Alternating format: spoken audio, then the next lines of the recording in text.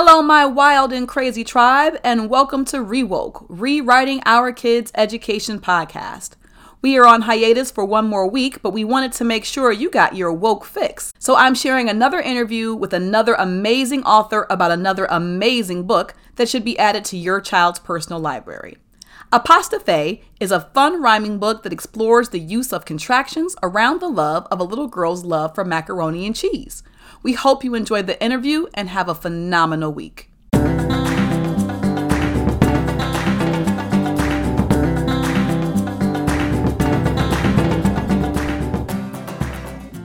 We are going to talk to an author who wrote the cutest book called Apostrophe. Monique Bonds is here to tell us about that unique play on words and how she came up with this idea. Monique, how are you today? I'm doing okay, and you?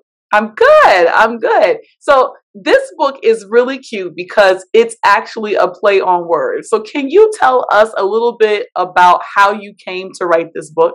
Yes. So I have a 5-year-old daughter, and she loves, when I say love, she loves macaroni and cheese. Mm-hmm. And one day we were in the kitchen, and I was getting ready to make everything, and I was just looking at the noodles, and I was just like, these look like little apostrophes.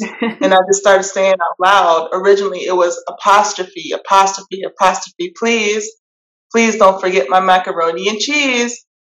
And later that night, after the day was done, I sit down and think about it some more. I was just like, this actually makes a very, very great line for a story. And that's how it all started. So it was actually born in my kitchen. That is amazing. Tell us, what is the story actually about? So the story, being that I was using apostrophes, the story is about learning contractions, because apostrophes are what make up contractions as far as the symbol goes. So I wanted the story to be educational, so something that a child could learn from, because my daughter, she loves to learn. So that was another key factor on how to make this an educational story also, and use it as a lesson to teach kids about contractions. Because being an adult, surprisingly, a lot of people post on social media, different things. And there's a running joke of, people not knowing the difference between, your and your, or they and their, where to put, apostrophes. So I was like, let me just do this book for kids on how to properly use contractions, make it about something fun. Macaroni and cheese, it's a food favorite for, anybody. It doesn't have to be kids. So even my dedications all over the world, people love macaroni and cheese. So it's about learning contractions, and you see even in the back of the book, if you order the book, that there's also a table on the different contractions throughout the book, broken up, the definition of a contraction, what an apostrophe is, and there's also activities on the website to further go into that concept. Awesome. So it sounds like, obviously, you said this book was born in your kitchen and it 100% came out of nowhere, and it's taken on a life of its own. Usually authors like us, when that happens, we almost always have more ideas to go with, and something else happens, and you start one thing and it leads to other projects. Are you working on any other projects right now? So I am in the process of working on a second book. I decided to turn this into a series, to be the Learn with Avery series.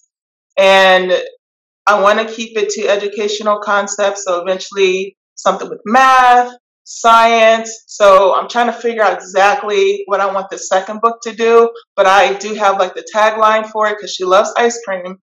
So it is called Scoopity Doo. I will say that.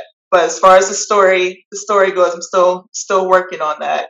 Got a great story. She's got to go around and try a whole bunch of scoops of ice cream, and then she's going to learn math and subtraction. They'll fall on the ground. Yes. And have to get new ones, and that. I can't wait to read that book. You got to make sure you send it to me. Yes, I do. Awesome. We can't wait to see it. Do you have any advice for other authors who might be thinking about a great idea, just like you were in your kitchen? Any advice on how to make their dreams a reality? Advice.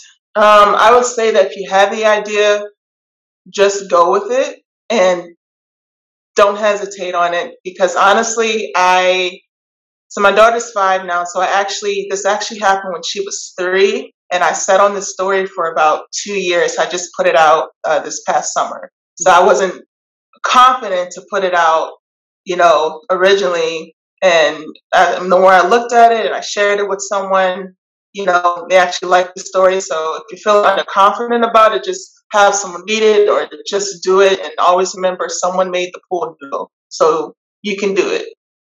I love that advice. I talk to a lot of authors, and a lot of them have a very similar story. And they explained that they also had a story that they sat on for longer than they should have, and because of the fear and not being sure if it was the right thing. So I love that advice. So where can readers find a copy of your book? That's a great question. So readers can find a copy of my book on my website at www.learnwithavery.com. And if you scroll down to the bottom, there is a link for readers to connect and find it on Amazon. And there are also activities and recipes available on the site for readers to use. That is amazing. You can also find a copy of the book on www.justlikemepresents.com on the Just Like Me pick section.